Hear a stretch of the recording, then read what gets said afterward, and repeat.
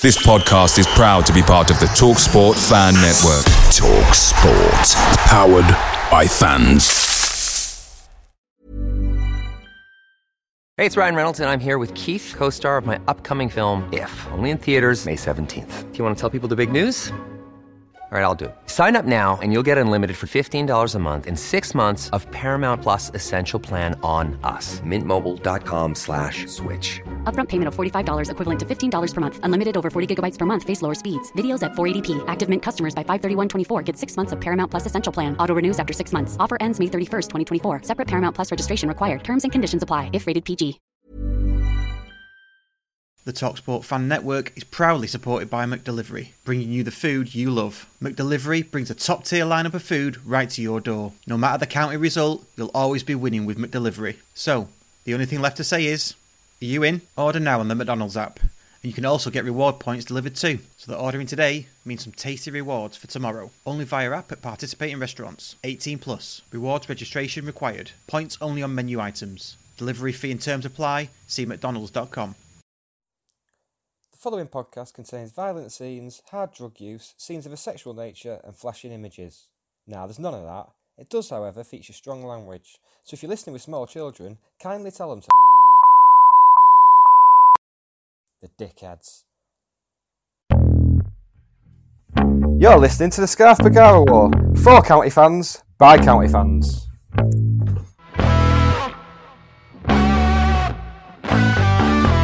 Oh, great flick up by Alan Armstrong. Oh, what a beauty! Oh, what a beauty! I waited all my life for that. What a screamer! An absolute screamer!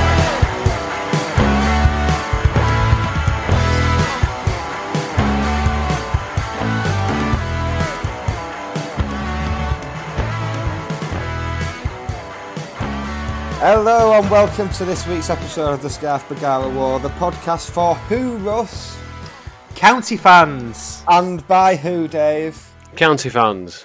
Do you remember last time when you were just mercifully unprepared? It was brilliant, that was. Limber up, lads, we're back in pre-season training. I'm Nick Lee, joined this week by Russ Johnson. Hello, Russ. Hello, mate. How are you feeling after Sunday, mate? Quite sprightly, actually. I'm sure we'll talk about that at some point. Thanks to your influence, I've started to move on like really quickly now. So within 5 minutes of kickoff, I was over it. Only this morning, I was told that all my family and friends have been massacred, and nothing, just nothing. Wasn't bothered. Yeah, fine. Get crack on.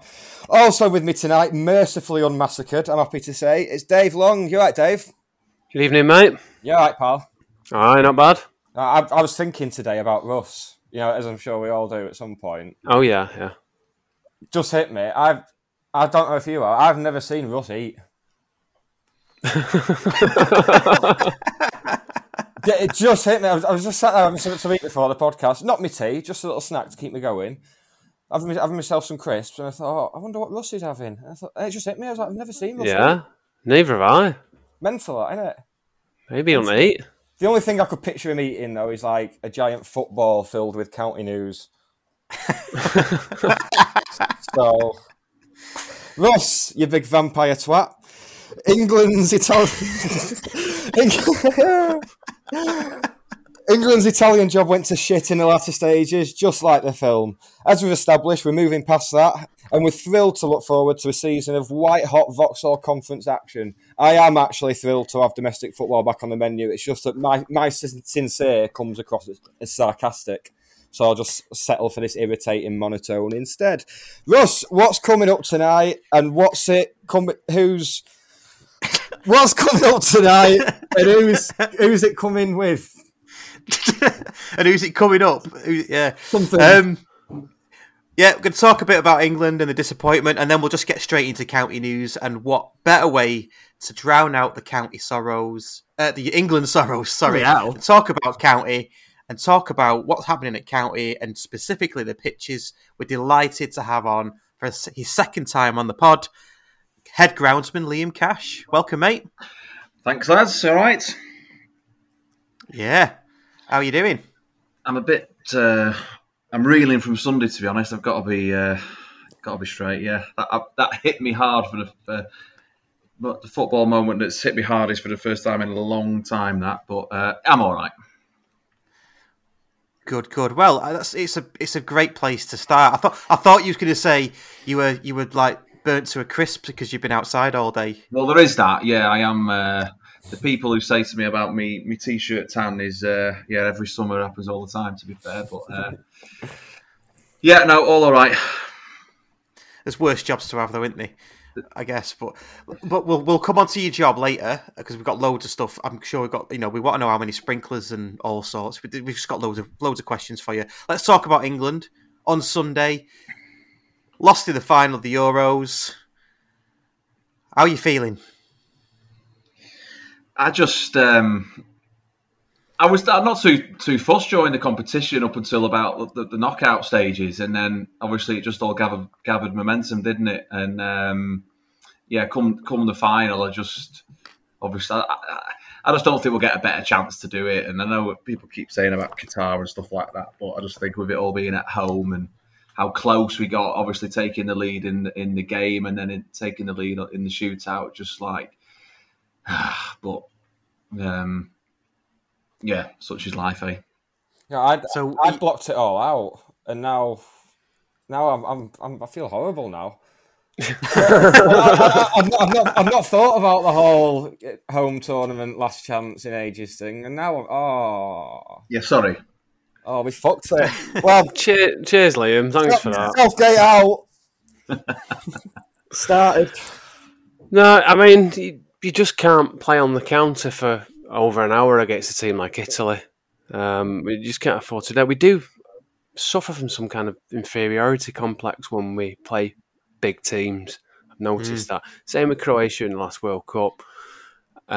We start off well and then we go into our shell. Well, whether that's down to the manager, I'm not too sure, but we need, if we're going to make that final step and actually win something, we need to get over this inferiority complex that we have. The confidence by the time we got to penalties, it had just gone. The players just looked knackered, and I wasn't confident at all. No, I wasn't either, to be fair, looking at the size of the goalkeeper and stuff. But I'm not sure. I thought, like, throughout the tournament and a little bit in 2018 that we'd sort of started to shake off all that sort of not beating the bigger teams and getting to latter stages and stuff. And that's, for me, why it's kind of a bit harder to swallow, because I thought we'd come through all that, and as I say, it was at home as well and stuff. I think the goal as well, like it's a dead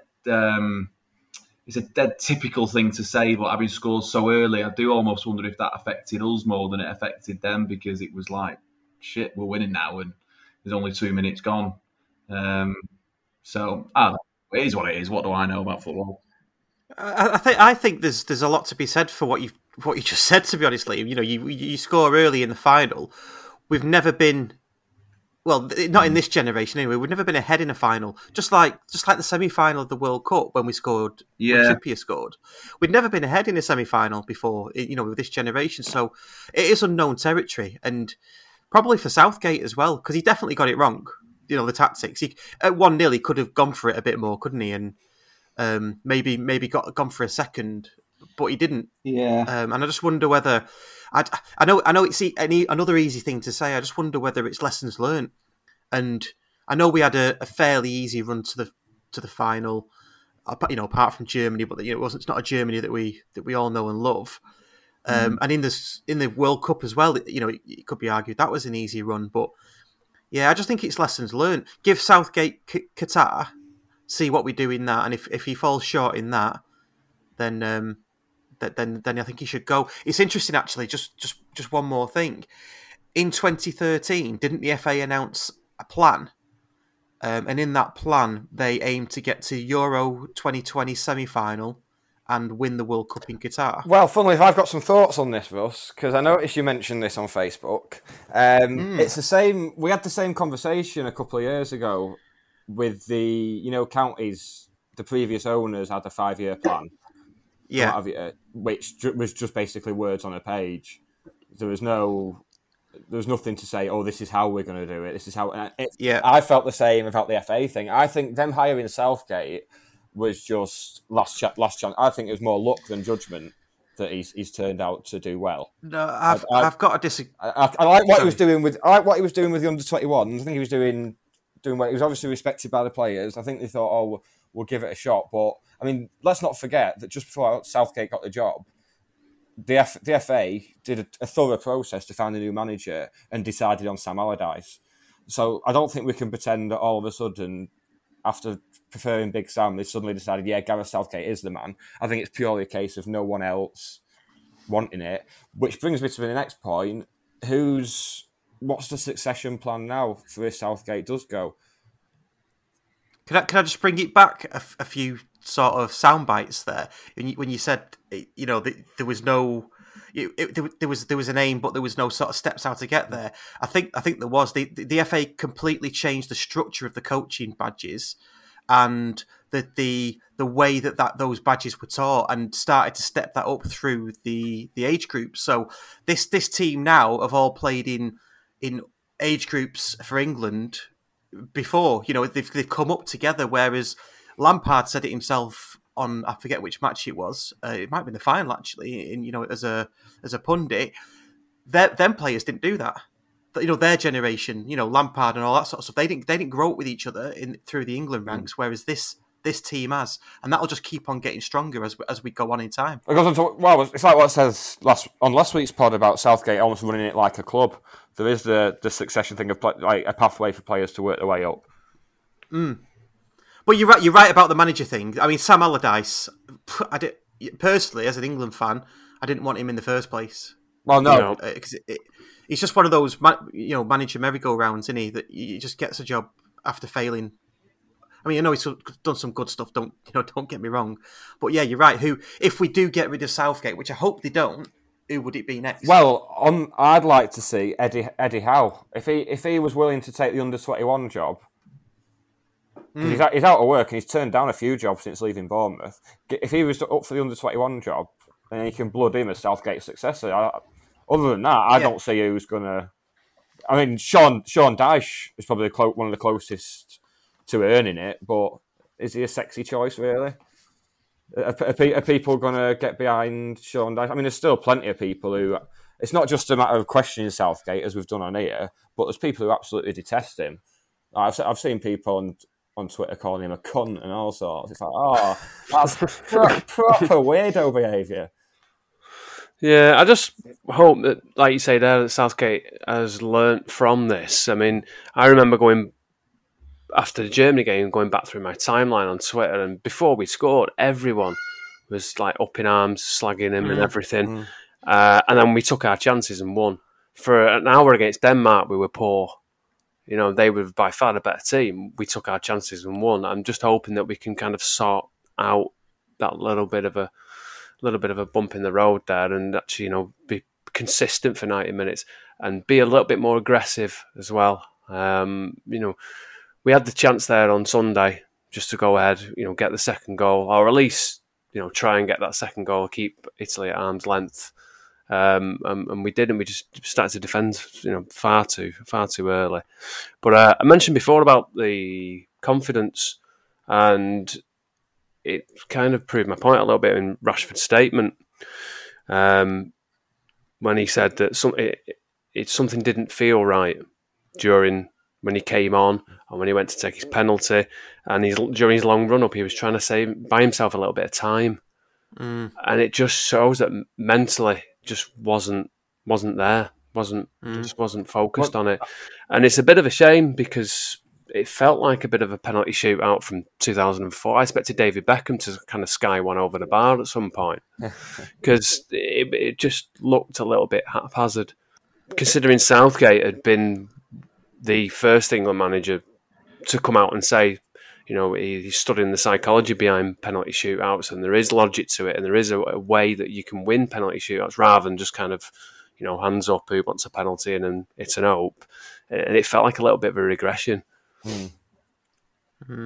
One thing I am going to be glad to see the back of is the glory hunters who've jumped on the bandwagon in the last 4 weeks.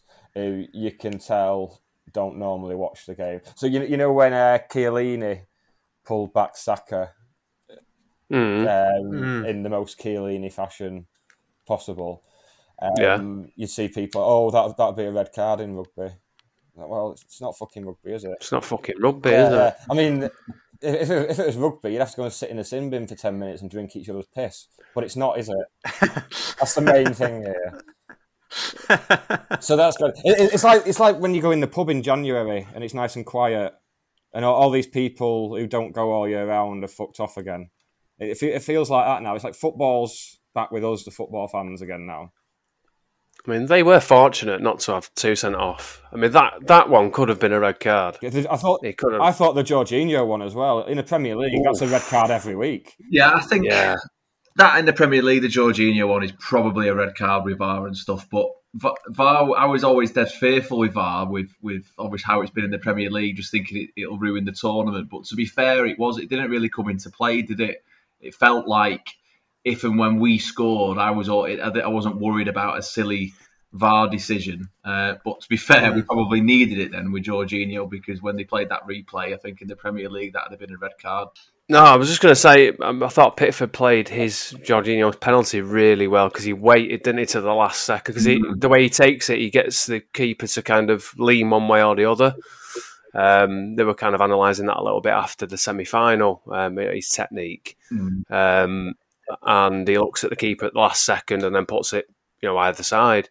And Pickford did really well. He can't do any more, Pickford, can he? I mean, for him to save 2 penalties and to still lose, it's like he can't do any more, Pickford, can he? No. I thought it was a great save for the first one he saved as well. Just one thing I wanted to pick up on the players themselves. They are all fairly young, the vast majority, and now they've got 2 big tournaments behind them. I still think that the 66 thing is still a little bit of a millstone, because Rashford had mentioned there was a lot of things going around his head when he was come on for the penalty and afterwards, and 55 years was one of them. So you can say, things about the young players and they forget the past and then they're making their own future and everything. But the 66 thing is still there. And we're also desperate for us to win something just so we can A, stop going on about it, and B, it's there, it's done with now. We don't have to go on about it anymore. It doesn't help that the BBC show the highlights as well before the game of the 66 World Cup final. I think one channel played the full match all the way through. Oh, fucking hell! Either in the daytime or the day before, I think it was. I can't remember. It might have been Saturday that it showed it. I know the BBC have got a little bit more time to fill because they haven't got the adverts, but come on, surely you could have thought something better than that. Yeah.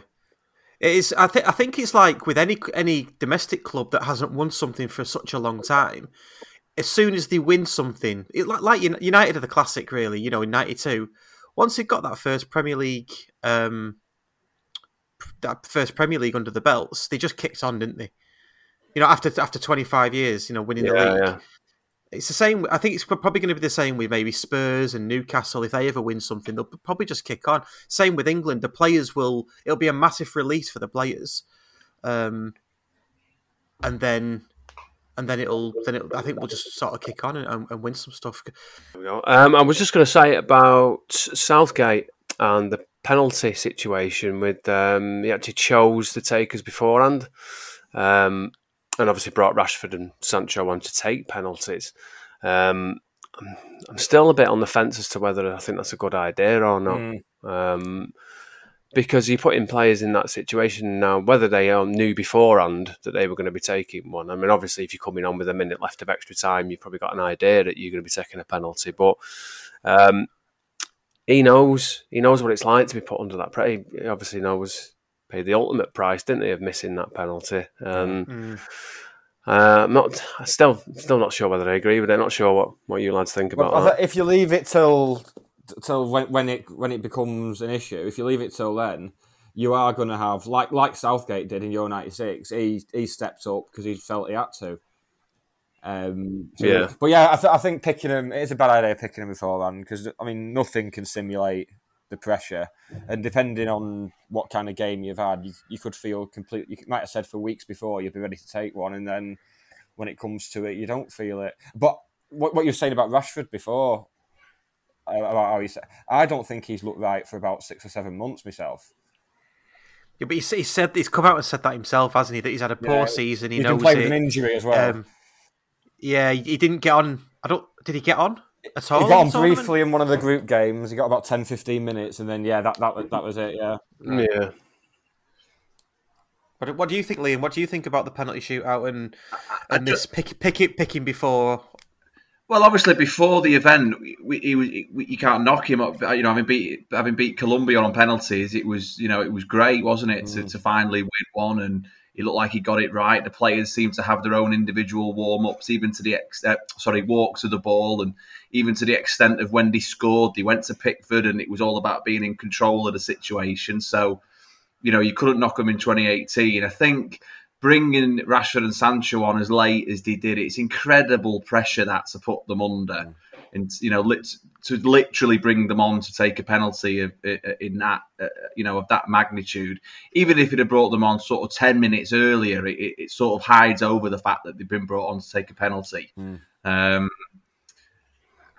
If they were to play more of a part in extra time, which, to be fair, I probably would have liked to have seen us do, maybe go for it a little bit. Obviously, dead easy to say, and who am I to sort of question an international manager? But I think to bring them on at the end like that, it just adds massive, massive pressure to what, obviously, you can't even comprehend what that pressure is like to take a penalty in that stadium. And it just when they do miss, or if one of them misses, it just magnifies that mistake. So just like I said before, just to save, or for them to miss 2 penalties out of 5 and to still not win it, it's just a sickener, isn't it? To miss 3 in a row, having taken the lead, and obviously the Rashford penalty is the one which I feel is crucial to just keep scoring. That means that would have meant we've scored 3 in a row, and the keeper's gone the wrong way and he's hit the post, and obviously after that, it's dead easy to criticise his run-up and why is he taking it like that. He had a very similar run-up in 2018 and absolutely smashed it in the bottom corner. And, it's so easy to criticise, isn't it, after the event, because we're all so disappointed about it. It's just, as I said before, it's gutting because I'm not sure we'll get a better chance. But it was a great, ride whilst it lasted. I wasn't fortunate enough to be at Wembley. I know a few lads who were there. It must have been amazing for the Germany game and Denmark and stuff. So obviously it's great, all that, to think that we got to a final. But going back to the comparisons of 66, it's probably a dead unpopular opinion, this, but it never really bothers me, 66. Like, they show it on telly and I'm always a bit like that Alan Partridge gif, if you've ever seen it. I'm almost like shrugging my shoulders, like I'm not long ago. I'm just like, it doesn't mean that much to me. So, like I say, it's probably dead unpopular, that, but it doesn't exactly get me going. What gets me going is obviously the hard take of, say, 1996. Same, yeah. Argentina 98, Brazil 02. Yeah. I'll give you that. It's a bit too far for me, but. Yeah, just obviously, just such a shame, but great to get as far as we did and to win. Me and some of my mates, I used to, every tournament, I've always said, I just want us to win a big knockout game against one of the big teams, and we did it. We beat Germany, in the last 16, and got to the final, and it should be celebrated to an extent, but at the moment, it's so sore, isn't it? It's so close, and we were so close. So I don't know. Like I say, I think it's dead easy to criticise and dissect things and penalties and stuff. But on another night, that penalty, Rashford's and Sancho's, they go in and it's different. And it just all adds up to why it's such a bitter pill to swallow, really. Yeah. And I'm surprised actually about what happened after the game as well, with the abuse that Sancho, Rashford and Saka got. Well, as soon as the penalty shootout had finished, and I was so close to saying to my missus who was watching it with, like the common denominator between the three players who missed. But there was something slightly in my head that thought, oh no, maybe it'll be different. Maybe people won't be an absolute shower of twats. Yeah. I mean, if a person's skin colour matters that much to you when your team's lost at football, you kind of need to find something else to do with your time, don't you? Yeah. You just need to have a word with yourself, don't you? It's just absolutely abhorrent. Yeah. I honestly, I don't mind saying, I just can't comprehend how somebody can think like that. It just does not compute. It really does not compute. Yeah. It's disgusting. I mean, it's good to see that there's some positive noises around banning orders and things like that for people that are found guilty of this kind of stuff. The police have a huge role to play. I mean, they can track people. They can do that very easily. Track social media accounts, where they're coming from and stuff. But the companies themselves do as well. They need to be, put into place a system where you can stop people from creating multiple accounts. Once one suspended, they're all suspended for that particular IP address. I mean, there's people that are better paid than I am that can come up with stuff like that. But the social media companies have a big role to play as well. But if there is a silver lining to come out from all this, then it does promote debate, and it does. The very fact we're talking about it now, it promotes inclusion and togetherness, doesn't it? We've seen what happened with the Rashford mural last night. I went down there today. Actually, it's not far from my house. That so I don't walk up. Saying there's still people turning up now, putting messages on there. It's amazing. Yeah. So it does promote that. So the kind of knuckle draggers that are purporting this shit, their actions are kind of counterintuitive. Really, because it kind of does bring people together. So bottom line is we don't want racists in football grounds. And on an unrelated note, Boris Johnson went to the semi-final, didn't he? I was just about to say about football grounds, because we are all about to be let back in en masse, and which is fantastic news, by the way. But we all have a duty. We all have a responsibility to make sure that this shit doesn't spread. Yeah. Now, I mean, I've been guilty in the past of when I've heard the odd thing at county, I've just kind of rolling my eyes and sort of talking to myself. Now, challenging people probably isn't everyone's cup of tea, but the stewarding's being done by a private company from next season. I'm sure someone will correct me if I'm wrong now. So they should be a little bit more on the ball. If you report something to somebody, that should be acted upon. But like I say, we've all got a responsibility. Social media in particular of blocking people and reporting any of that stuff. Is it not scary that one of the people arrested was a 50-year-old kids football coach, which is utterly terrifying. Yeah. Wasn't there a maths teacher as well? Was it Rashford? Yes, that or something? That's right. A maths teacher in his 40s as well, and it's just wow. Like Russ says, you don't really have the words really. It obviously doesn't. Yeah, like as I say, like Russ said, it just doesn't compute really. But again, for me, it just adds to the whole disappointment of the whole event. Obviously that it's all. It's gone from being so great to the victories and the possibly winning the tournament to obviously not winning the tournament, but then talking about all that sort of stuff after the game. It just adds to the disappointment.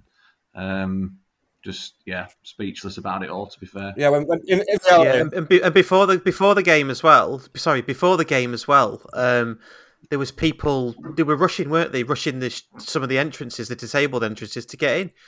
So it was so uncontrolled. So I genuinely think there goes our bid for the 2030 World Cup, and quite rightly so. We're always spoken about England. If we couldn't do a World Cup in another country, you could just do it in England really quickly, and we get it because we've got all the resources, we've got all the bell ends, we've got all the fucking bell ends as well. Obviously, clearly, haven't we? It's just that embarrassed me as well. Not as much as the abuse that was dished, the racial abuse, but people trying to get into a football match like that. I don't know. It just something just didn't sit right with me like that.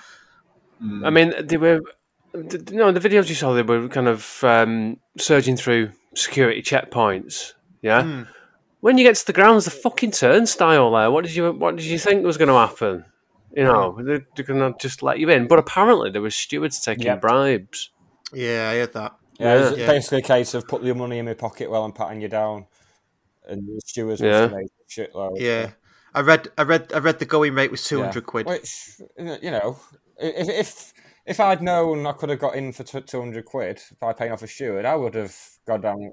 I'd probably have done it if I'm honest. Yeah, yeah. I mean, I wouldn't have behaved like a complete dick about it and start, fucking trampling over people and punching stewards and shit. But yeah, if you can just slip some money in the steward's coat pocket, then I'm sure most of us would probably have done that.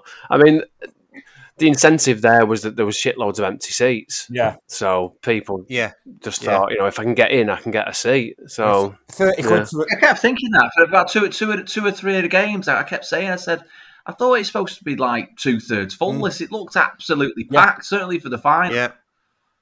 But I don't know if any of that is true in the slightest. But if it is, I mean, of course, there's going to be, certainly for the final, tens of thousands of people who turn up and be outside the ground, and obviously they're full of drink. That it's an 8 o'clock kickoff, so everyone's getting a bit leery and stuff. So of course, the security of the stadium have a responsibility. And if there's things that if there is bribes and stuff that's gone on, considering the history in terms of stadium disasters in the past, it's and it's a big if that happened, then it's scandalous, really. Yeah. I think there's the two main takeaways for me. One, I don't think I've ever seen that many people on drugs at a football match in my life. That was brilliant. It was fucking mayhem, wasn't it? Yeah, just totally out in the open. No one giving a shit. Why not? Let's go mental. You're only in a final once, aren't you? But yeah, the other thing, a bit more seriously, is all the stuff we've just outlined, all the trouble that's gone on. It's just another reason for people who don't like football to just sneer down and just pigeonhole all of us along with that, because that's what's been happening all week. Yeah, and as England fans get a bad enough rep amongst fans of other countries as it is, even before that, and it's just like, what the fuck? Just not doing anything for our reputation here at all. For decent, normal football fans who go abroad, have a few pints and have a walk around a foreign city and go and see a football match. You know what I mean? It's just, And again, it just adds the disappointment to it for me, because I agree with that. Just people were saying to me, like, we always let ourselves down, don't we, in terms of the supporters and stuff. So it just adds to the whole disappointment, which obviously if we'd have won, wouldn't have happened to an extent. Obviously, people were storming the gates and stuff, but yeah, just adds to the disappointment to me. Yeah. So just one final thing on the Euros. I just want to ask you what everybody's favourite non-England moment was. Mine's probably Schick scoring against Scotland. I'd go for that one. Yeah, that was early on as well. Yeah. I'd have to agree with that. I was about to say I'm a bit miserable when it comes to it. Like, I don't really care about anyone else. But yeah, thinking about that, I was watching that somewhere, and yeah. That. So sorry to be boring, but I'd have to agree with that. Yeah. No, it's not boring. Obviously you know your stuff, don't you? Yeah. Nick, probably we'll have to say something different now, won't I? Because that was going to be up there for me as well. Probably the outpouring of love for Christian Eriksen, especially when Lukaku scored the day after, and that was up there for me. Yeah, I think that's probably what people end up remembering the tournament for, isn't it? Yeah. 2020. That'll be what people remember. Yeah. Bonkers Monday for me. Yeah. Yeah. Of course. France, Switzerland, and Croatia. Spain. I turned off Croatia-Spain at 3-1 to Spain. I thought, game over. So I missed all that. That was great. Yeah, what a day that was. So if we move on from the disappointment of England, and let's think about County. So favourites to win the National League, stable winning squad that's probably going to get added to, major investment on and off the field, fans back in the ground proper, definitely on opening day anyway. What's not to get excited about? Well, we don't know what siders are on draft yet. Yeah. So hold your horses, mate. Calm down. Yeah. If it's Summersby, I'll be punching stewards. So just think about that opening day again. I mean, we've got friendlies first, haven't we? But think about the opening day against Dagenham and Redbridge at home. Yeah, isn't it? Yeah. You know, walking down Bagara Close. Well, if you do walk down there, you won't get into the ground 'cause it's a cul-de-sac. Right?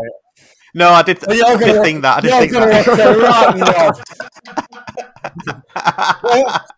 No, I'll walk down it. I'll just come back. I'll just go around the cul-de-sac. The residents will love that. It's a cul-de-sac near a football ground, but like I say, it's a cul-de-sac, so there'll be no oi polloi coming down there, and then you fucking rock up. Bloody hell. So, what's new at County then? Let's start with the 3 new lads that have come in. I mean, Liam, feel free to chip in if you've got any inside scoops on some of this stuff. You know, you might have seen him around the ground or whatever. Or you might even be part of the email shot from Simon Wilson. No, I'm not sure. Definitely. No, I don't know, to be honest with you. I mean, it's something I don't, obviously, I'm not privy to or would expect to be or want to be even, you know, we're sort of busy enough in sort of my department. So it's kind of whoever the players are at the time or the coaching staff at the time, my sort of role doesn't change. So it's genuinely something that there's a slight interest, I guess, I suppose, but there's nothing that I'd know of any more than you guys, to be fair. No.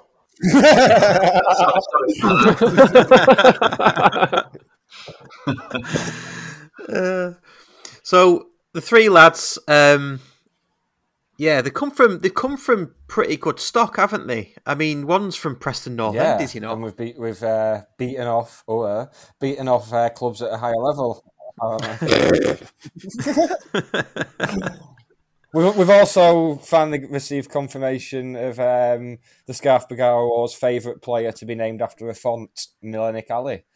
He's signed, hasn't he? The worst kept secret ever, because we knew about 3 months ago, didn't we? That he'd signed from Ashton. So he's one of them. Yeah. And then there's the other lad as well. Who is Russ? Who's the other one? Russ has written his name down. So we've got Lewis Earl. Look, I thought it was like going to be a really long Greek name then, the way you were. It was like you were taking a run at the surname then. No, we've got Lewis Earl, we've got Ethan Pye, and Milenic Ali. So Lewis has come from Preston North End. Milenic obviously from Ashton, as you said, and Ethan has just left Rochdale. Which is always the best way to... Yeah. If you're good on him. Yeah, but certainly some decent pedigree there, like you say. Yeah, that was my take off it, really. You know, Rochdale and Preston North End. You know, you don't fall out of those academies and drop straight into a national league sort of first team if you're not decent. I say first team, you know what I mean, sort of squad player kind of thing. So yeah, should be good. And then this Milenic Ali, as we spoke about last time. You think you're right, Nick. We fought off Bradford, Oldham, Huddersfield, Salford, and Accrington to get him. So yeah, I agree as well. I think there'll be a lot more of these signings. I think predominantly development squad players. So it sounds like we're not getting excited about them. I mean, I'm always excited for new players coming in, but there will be a big turnover of young players coming in to play for the development squads. I think from what's been said in interviews and what have you. Yeah, well, I'm pleased that it's not just buying the Paddy Maddens. We're buying the academy players as well, which was what did Stott ever say that was what he was? It was part of his philosophy. I can't even remember that far back now, but it's always important for a club to have academy players and having those players come through. Which again, pleased to see that Stott had purchased the PFA Academy as well, based at Stockport Sports Village, which is where Stockport Town is. And I think has he got Stockport Town as part of the deal? Yeah. I think so. Well, I think so because Josh Schofield, the young keeper who signed last season, he's gone there on loan. Paul And Paul Turnbull, Turnbull is going to be playing for them. Yeah, And isn't Matt Jansen the manager? Matt Jansen's going to be managing them, I believe. Yeah, so I'd imagine. So like a yeah, club. so it's all very interesting. I mean, they're Northwest counties, so they are a bit far down the pyramid. But with this PFA academy, having been there as a coach for Stockport County Ladies and seen what they do and things, I didn't really like it. I still don't like it if it's the same. They charge. Robbie Savage is involved in it, and they charge, I don't know, £40 for an hour for little Tyrone to play. Do one-on-one coaching, and the mums and dads chase the dream. That's what it seems like to me. He needs something to do now. Fizz has left him though, doesn't he? Fucking hell. So I hope that sort of ethos changes and it becomes. It feels to me like it's going to become a Stockport County Academy in the borough based at Stockport Sports Village. Yeah, that's what I'd hope it is. Yeah. Anybody else? I honestly love to be able to tell you more, but I genuinely don't know. No. You don't have to tell us more. But what do you think? I mean, since I don't know when we dropped our academy. You could probably tell me. Was it when we dropped out of League Two? I'm not sure. I think it was. Yeah. I think there was a year. I think there was a year in the National League with it, and then I think it was dropped then. So what would that have been? 2012.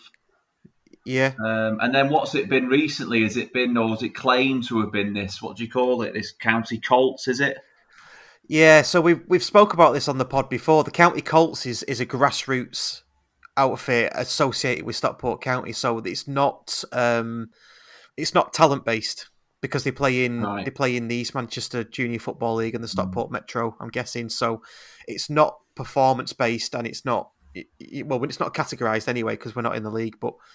It's a bit of a side thing for community really, unless they turn that into something where it is academy and it's trials to get in.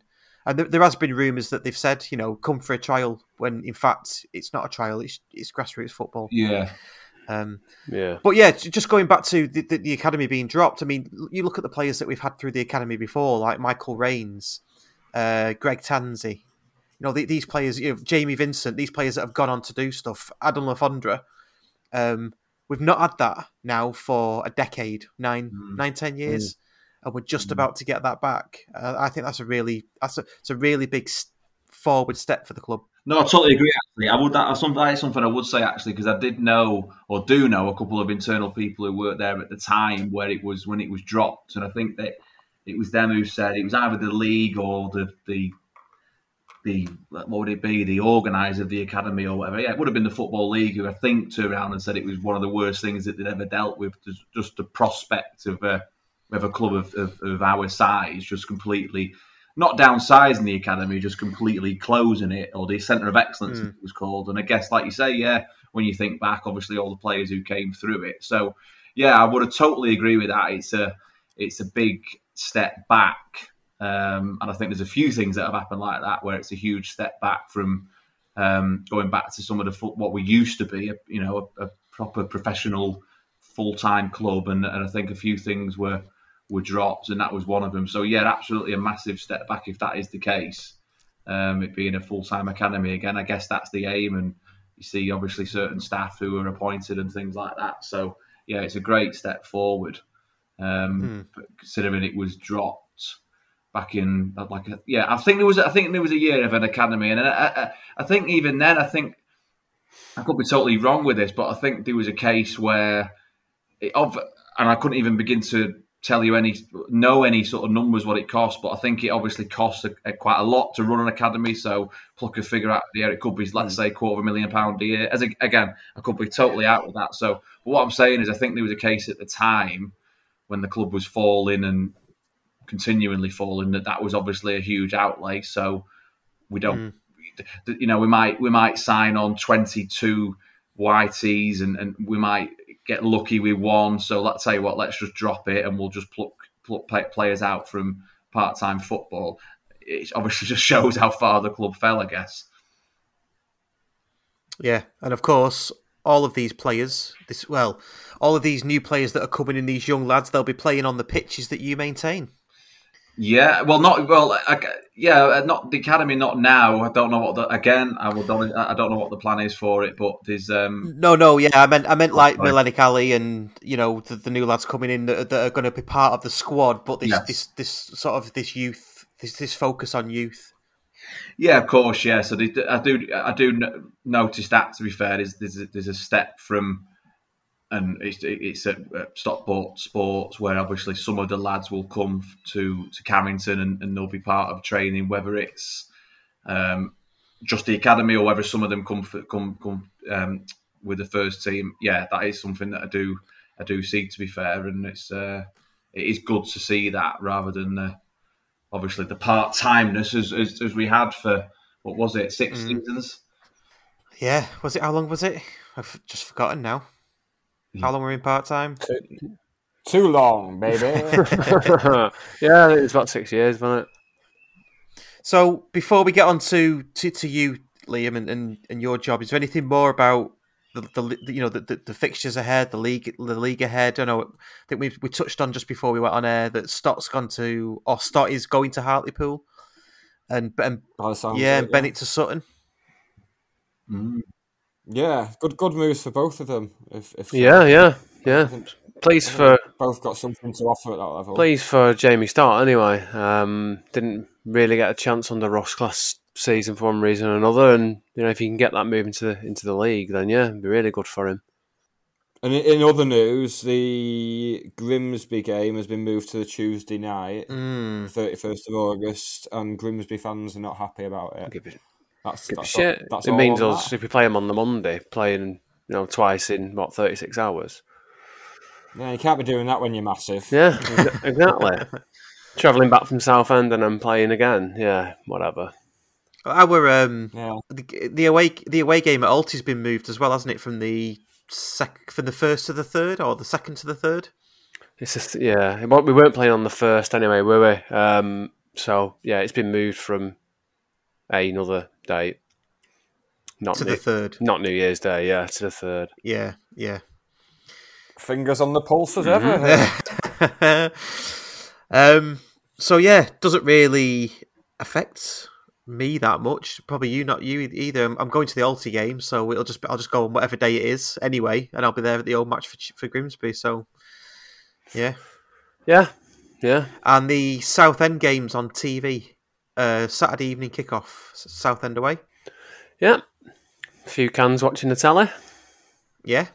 I was planning on going to that one, but it's going to be a bit of a pain in the arse, isn't it? 5:30 kickoff, whatever it is.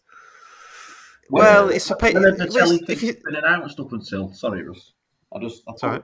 It's just the first month, I think, because they've got every team on at least once. Yeah, so we've got one game in. I think everyone's got one game in the first month, apart from I think it's Solihull. Solihull have got 2 in August, and everyone else has 1. I figure we'll be on a fair bit. To be fair, I imagine so. Yeah, particularly if we have a good start to the season, as people are expecting us to. I think we'll be on pretty much every couple of weeks. I think like towards the end of last season, Torquay were on pretty much every week, so it'll probably be the same for us, hopefully. But it doesn't look like there'll be any streaming anyway. Now that we're going to be going back. No.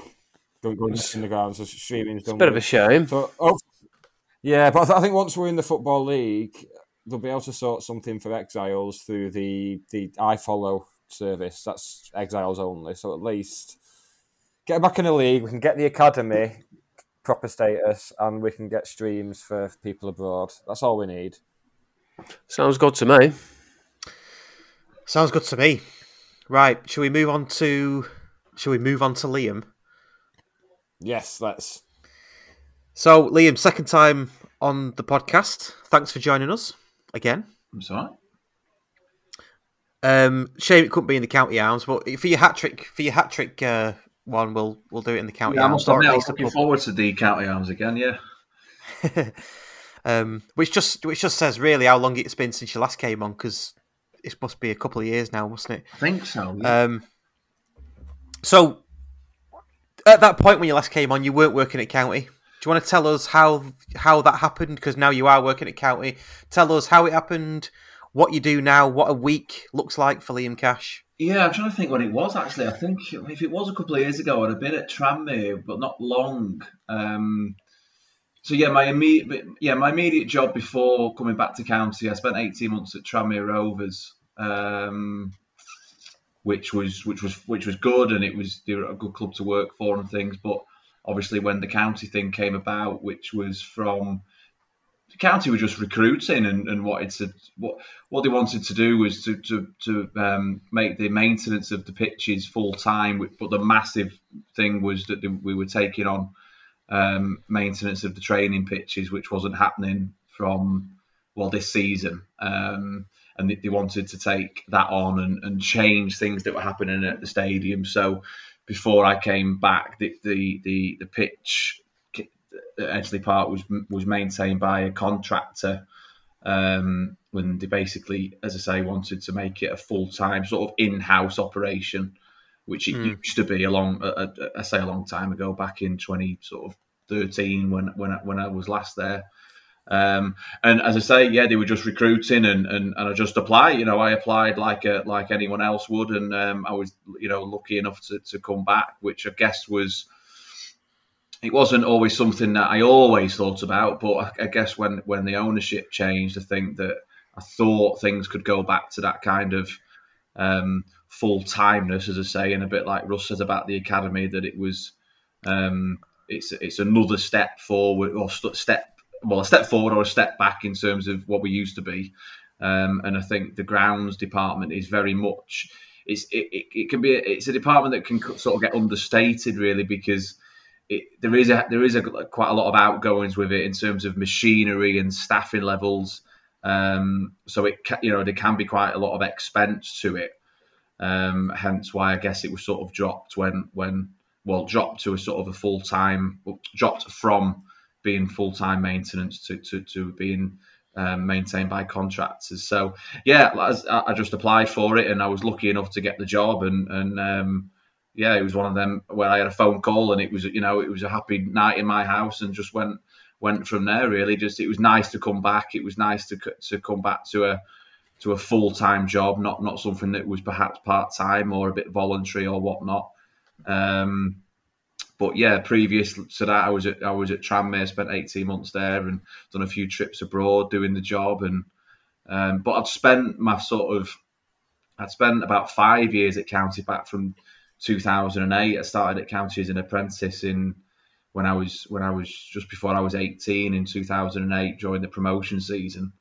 And I'd spent 5 years doing it there. Obviously, when Sale Sharks were there and stuff like that. So yeah, I mean, but now it's all changed from what it was when I was last there. Like I say, the big thing is that we've got the pitches at Carrington, which we're looking after. So a lot of time is sort of spent there, and a lot of planning. There's a lot of land, if you like, that we sort of have to look after that we use.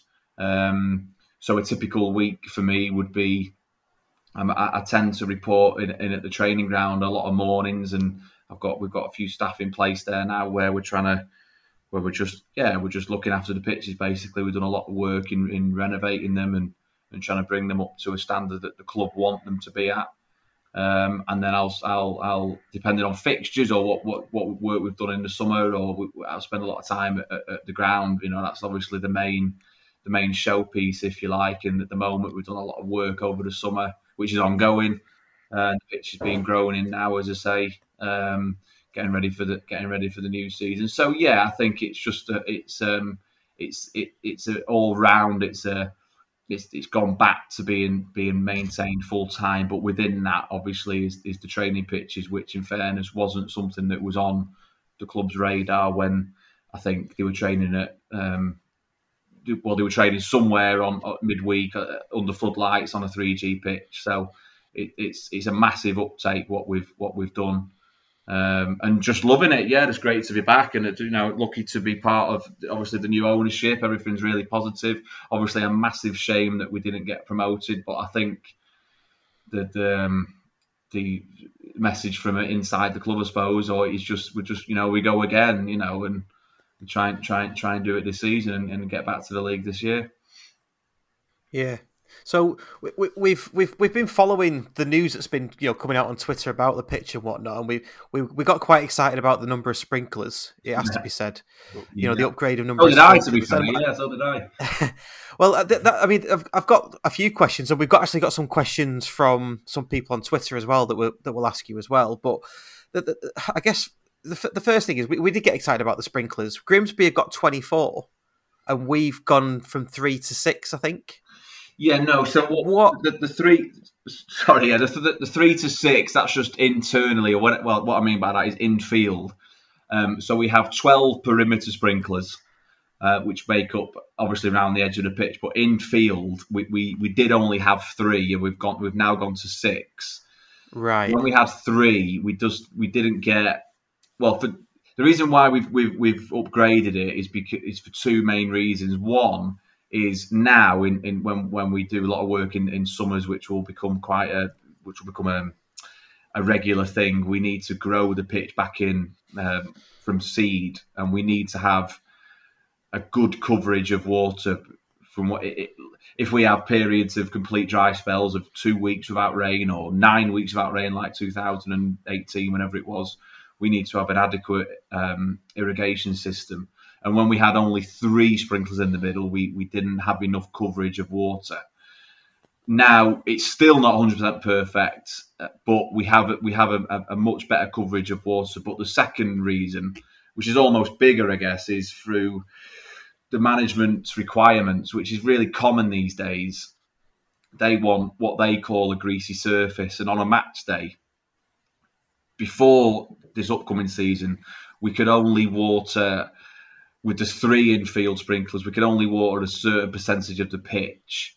What the players and the management don't want is a sticky pitch. They don't want the ball to be getting stuck in the grass and dry. And they want the way one player said it to me once is they don't want to have to think about the first touch. They want the ball to be skipping off the surface. So for us to provide that, we needed to work with what we've got to an extent, but look at how we could improve it and give them more coverage on a match day, which stemmed from we had 3 main, or we still have 3 main infield pipes that run underneath the pitch, which, as I say, they fed the 3 sprinklers. But what we've done is we've split each pipe, and that makes 6 sprinklers. And we had to do a few checks with pressure and things and make sure we could do that, which were obviously right. So if ever, for example, you were to see the pitch being watered on a match day, that's only ever to do with the requirements that the players or the management wants. That's nothing to do with any sort of grass health or making the grass grow or anything like that.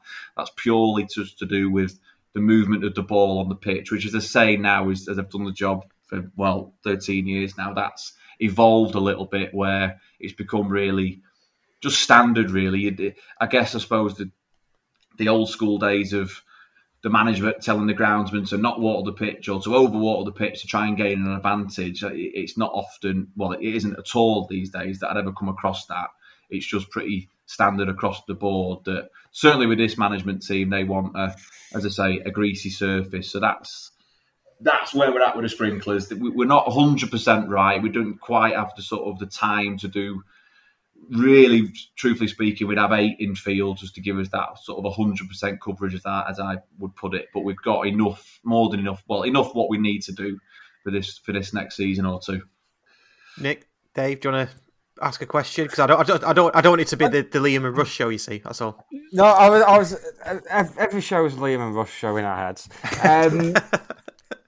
No, because after the West Ham game, I think it was the general consensus that the pitch was fucked and wouldn't be playable until next season. Is that a horticultural term? Yes, yeah. I saw that on the Chelsea Flower Show. Prince Charles said it about some daffodils.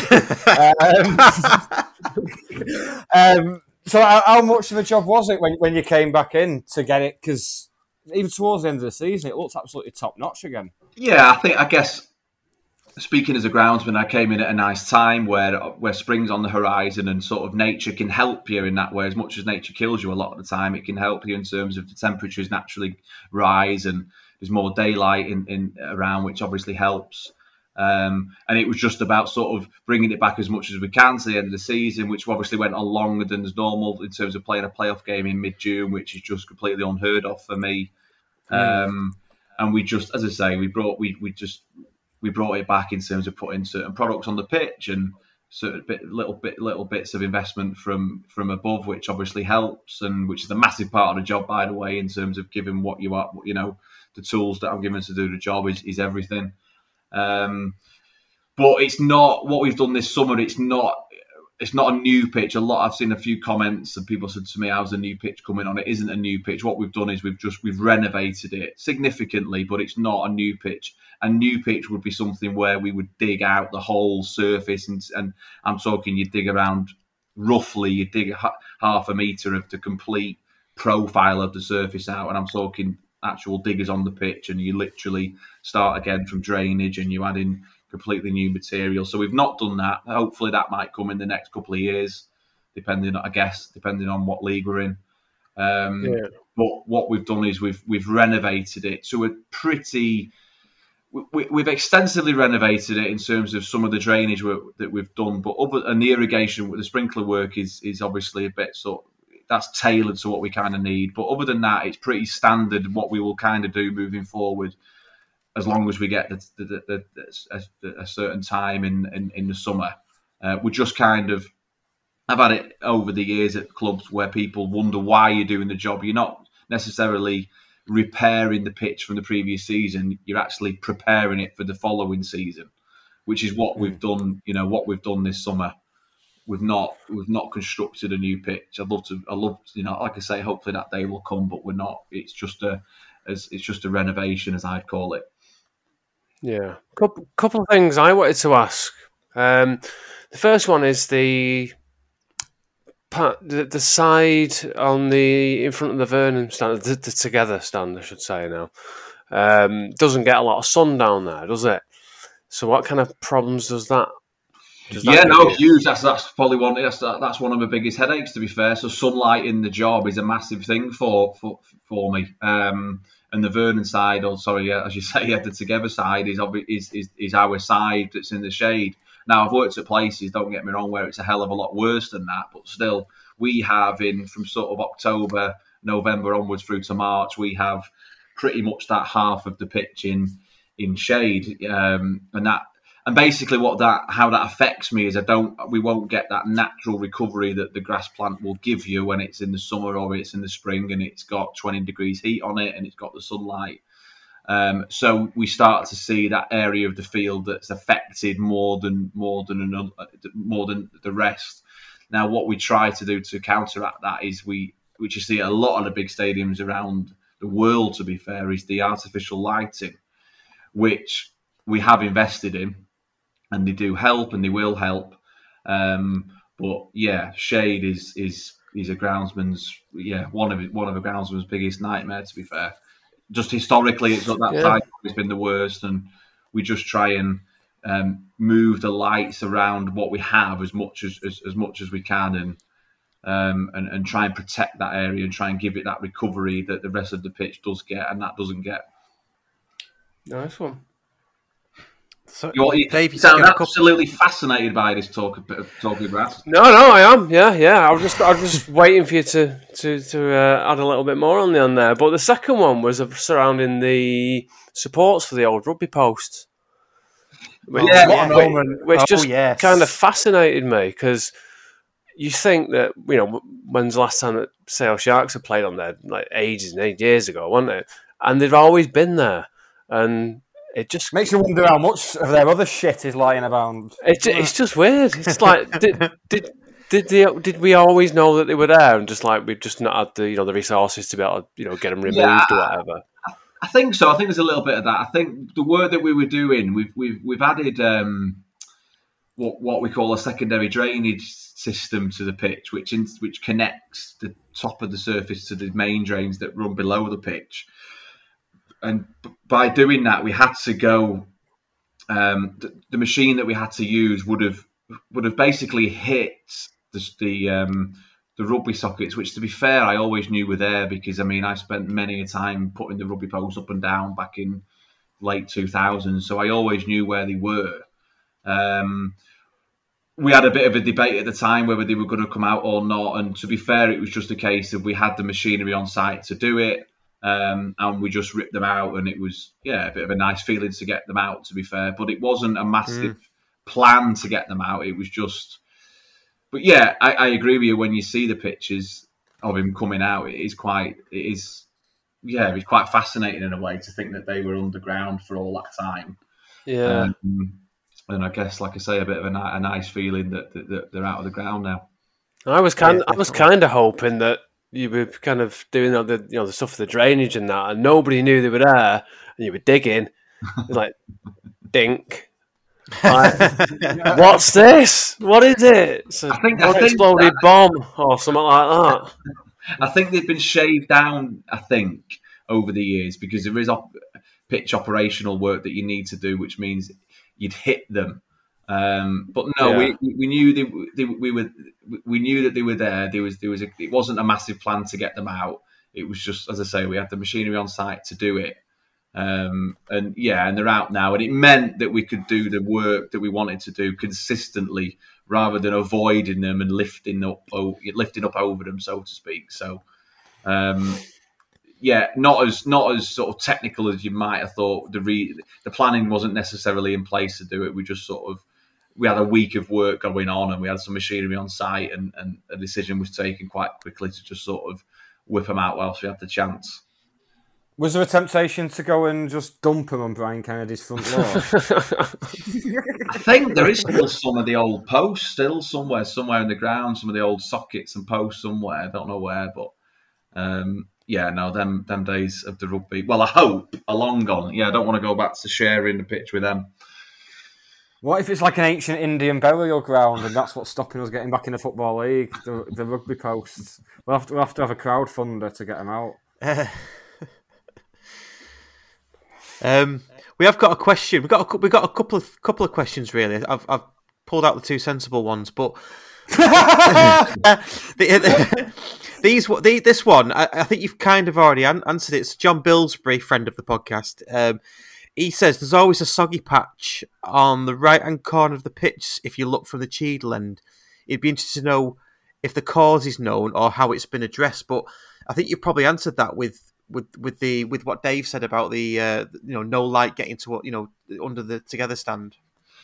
Yeah, there's an element of that anything on that side that shade has an effect on it. But what we've done, which hasn't been done for 10 or even 11 years, is, as I've said, we've added a secondary drainage system, which the way I kind of see it is it's insurance for us. So how the pitch is, we have a main drainage system underneath the pitch, which runs on the width of the pitch. So they run from main stand to together stand.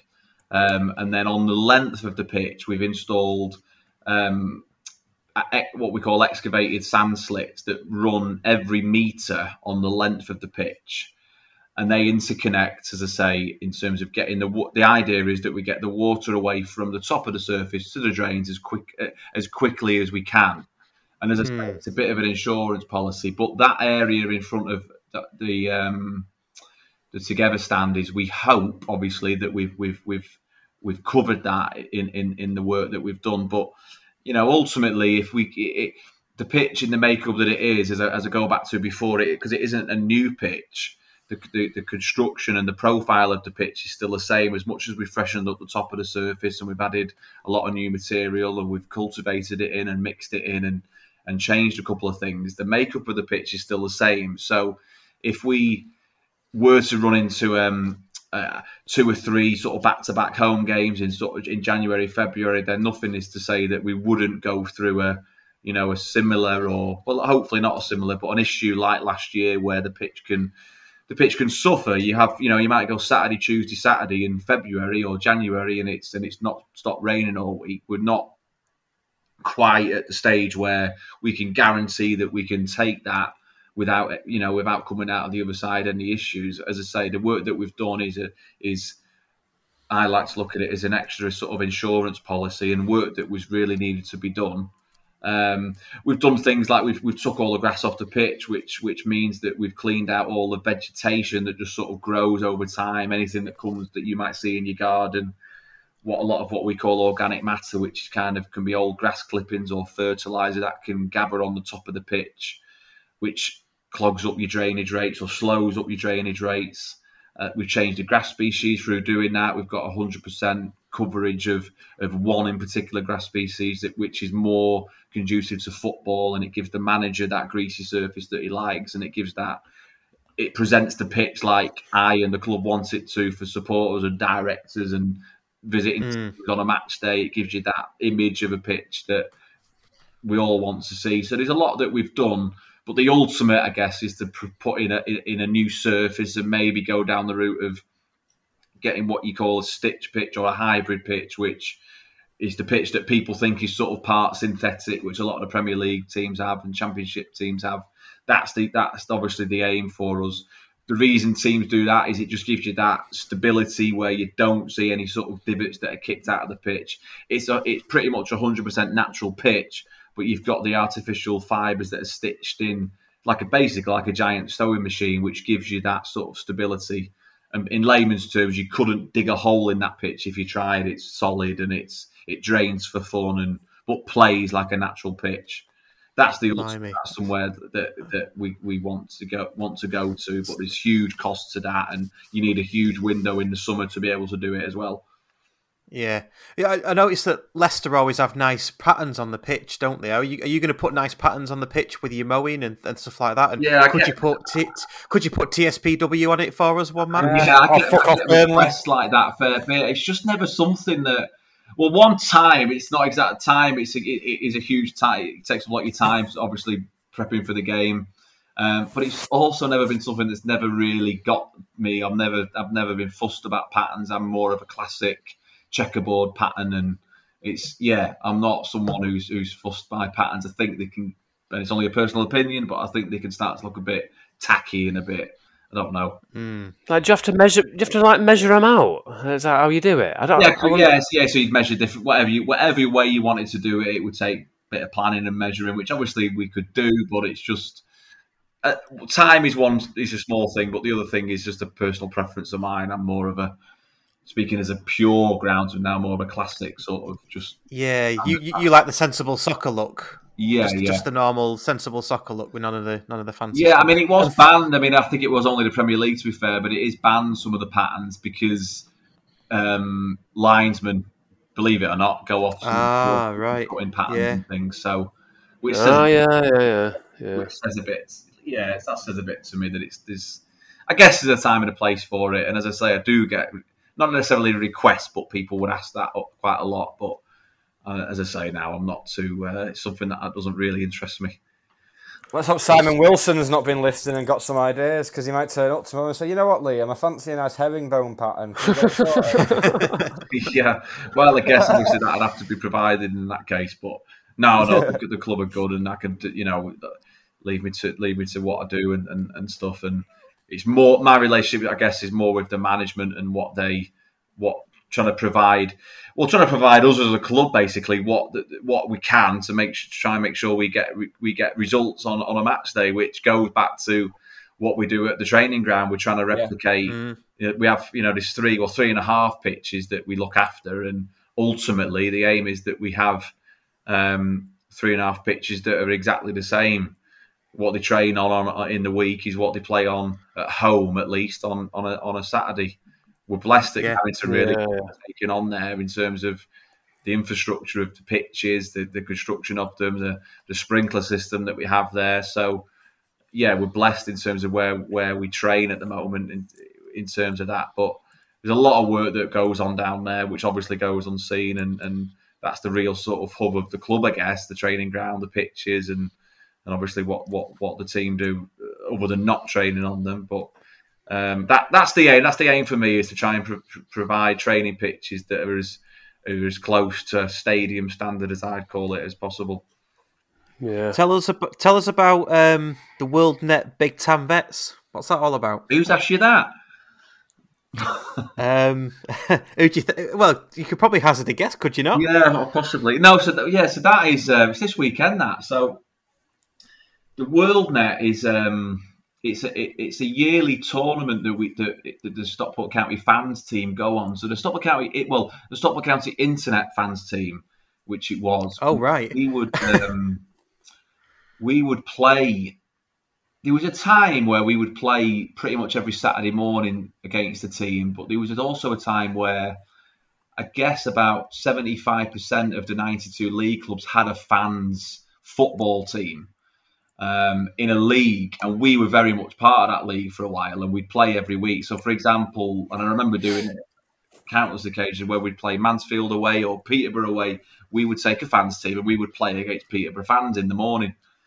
But it all accumulates to a tournament in the summer called WorldNet, net being the internet fans team, the internetness of it, and WorldNet. I mean, there is teams who do come from, well, I think RC Lens come from France, and there's a team from Nigeria that comes over, and it's basically a huge fans team tournament where you draw in a group and you play the group on the Saturday, the knockout. But what's obviously nice about it is you're representing the club, and we put a county kit on. And I think this year in the group we've got Ipswich, Doncaster, and Rotherham. And yeah, it's great fun. It's basically two nights sort of heavy drinking, to be fair, and playing football. Which we're in the vets one now, so the standard's not great. It's all a lot of fun. But to be fair, it's something that we've done. Well, I've done it since 2006. I've only missed a couple of years, but there's some guys who've done it since 1996. It's something that's been running for a long time, but always something that I look forward to every year. It's a great weekend. Cool. Just one last one from me, Liam. Just out of interest, obviously we know that the pitch had quite a lot of problems last season, bad weather and everything, over the winter. Was there any games that were close to being called off? Because we had a fantastic record of just not having any called off again, and it's credit to yourselves for that. But was there any that were close? It's credit to there's a big team behind it, and way before I came back, there's still guys, the guys who were doing it at the time, and there's still guys who do it now. Massive credit to them. There was the Aldershot game was nearly off for a frozen pitch, which was a great achievement to get that game on.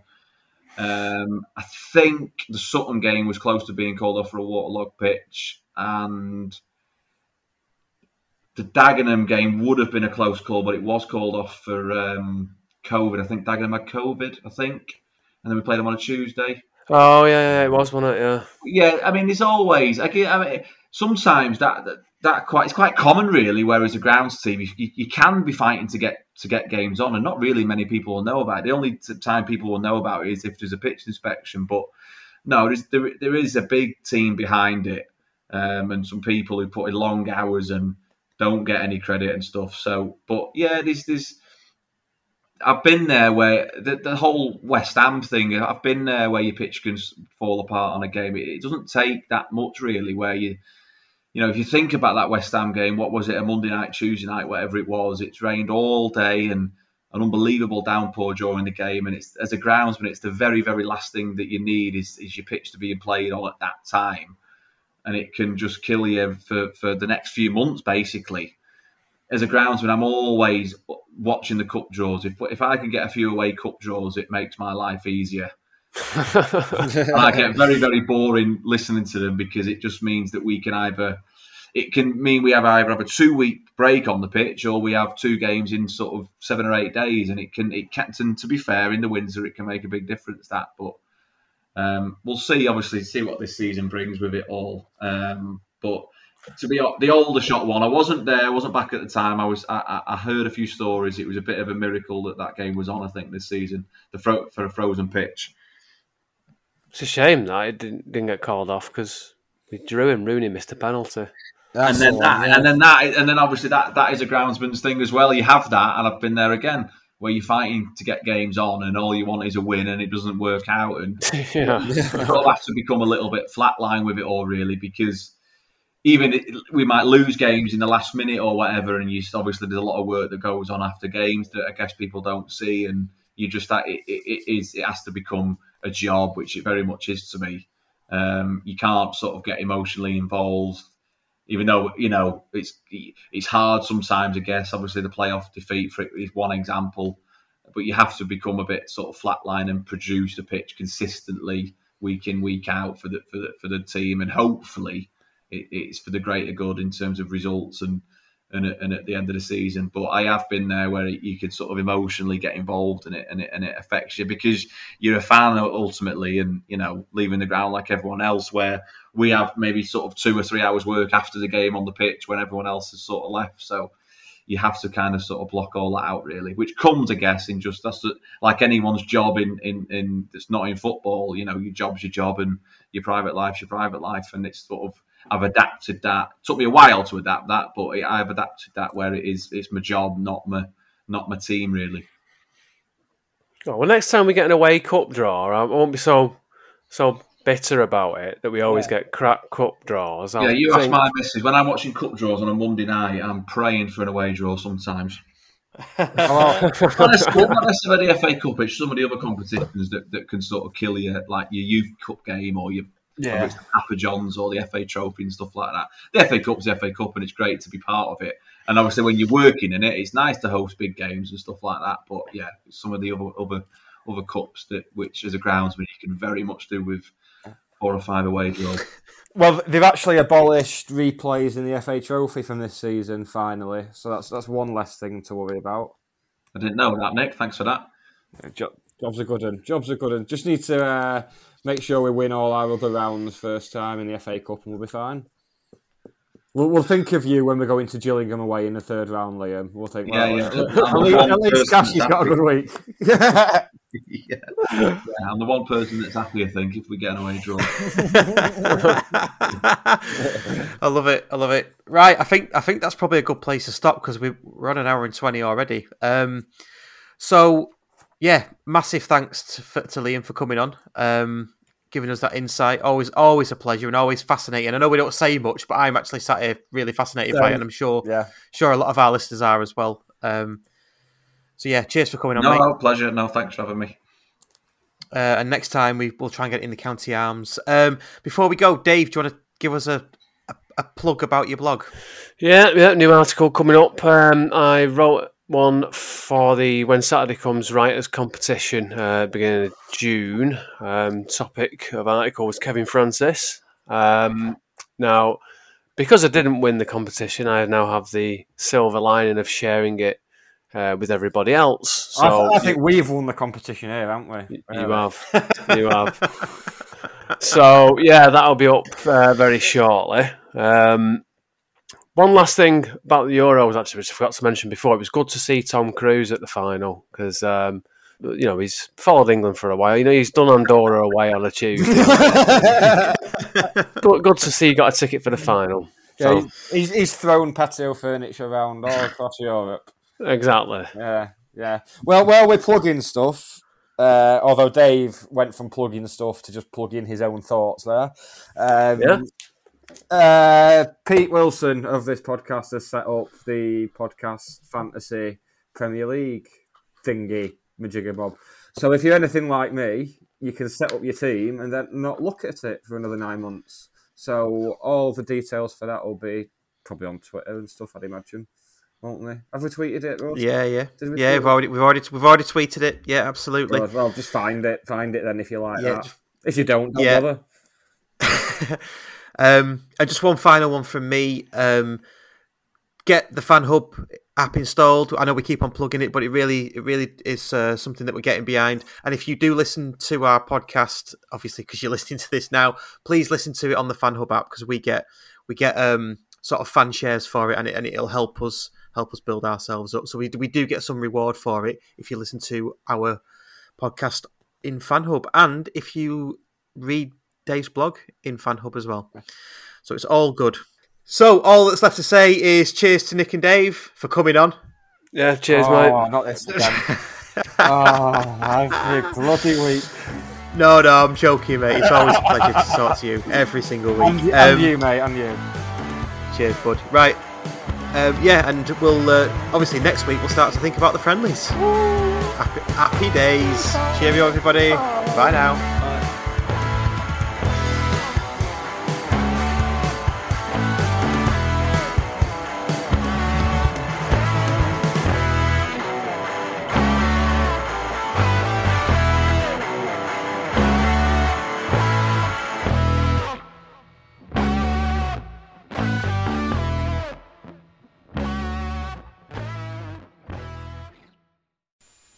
It's the 90th minute, all your mates around, you've got your McNugget share boxes ready to go. Your mates already got booked for double dipping, and you steal the last nugget, snatching all 3 points. Perfect. Order McDelivery now on the McDonald's app. You in? At participating restaurants. 18 plus, serving times, delivery fee and terms apply. See mcdonalds.com. Mom deserves the best, and there's no better place to shop for Mother's Day than Whole Foods Market. They're your destination for unbeatable savings, from premium gifts to show-stopping flowers and irresistible desserts. Start by saving 33% with Prime on all body care and candles. Then get a 15-stem bunch of tulips for just $9.99 each with Prime. Round out Mom's menu with festive rosé, irresistible berry chantilly cake, and more special treats. Come celebrate Mother's Day at Whole Foods Market.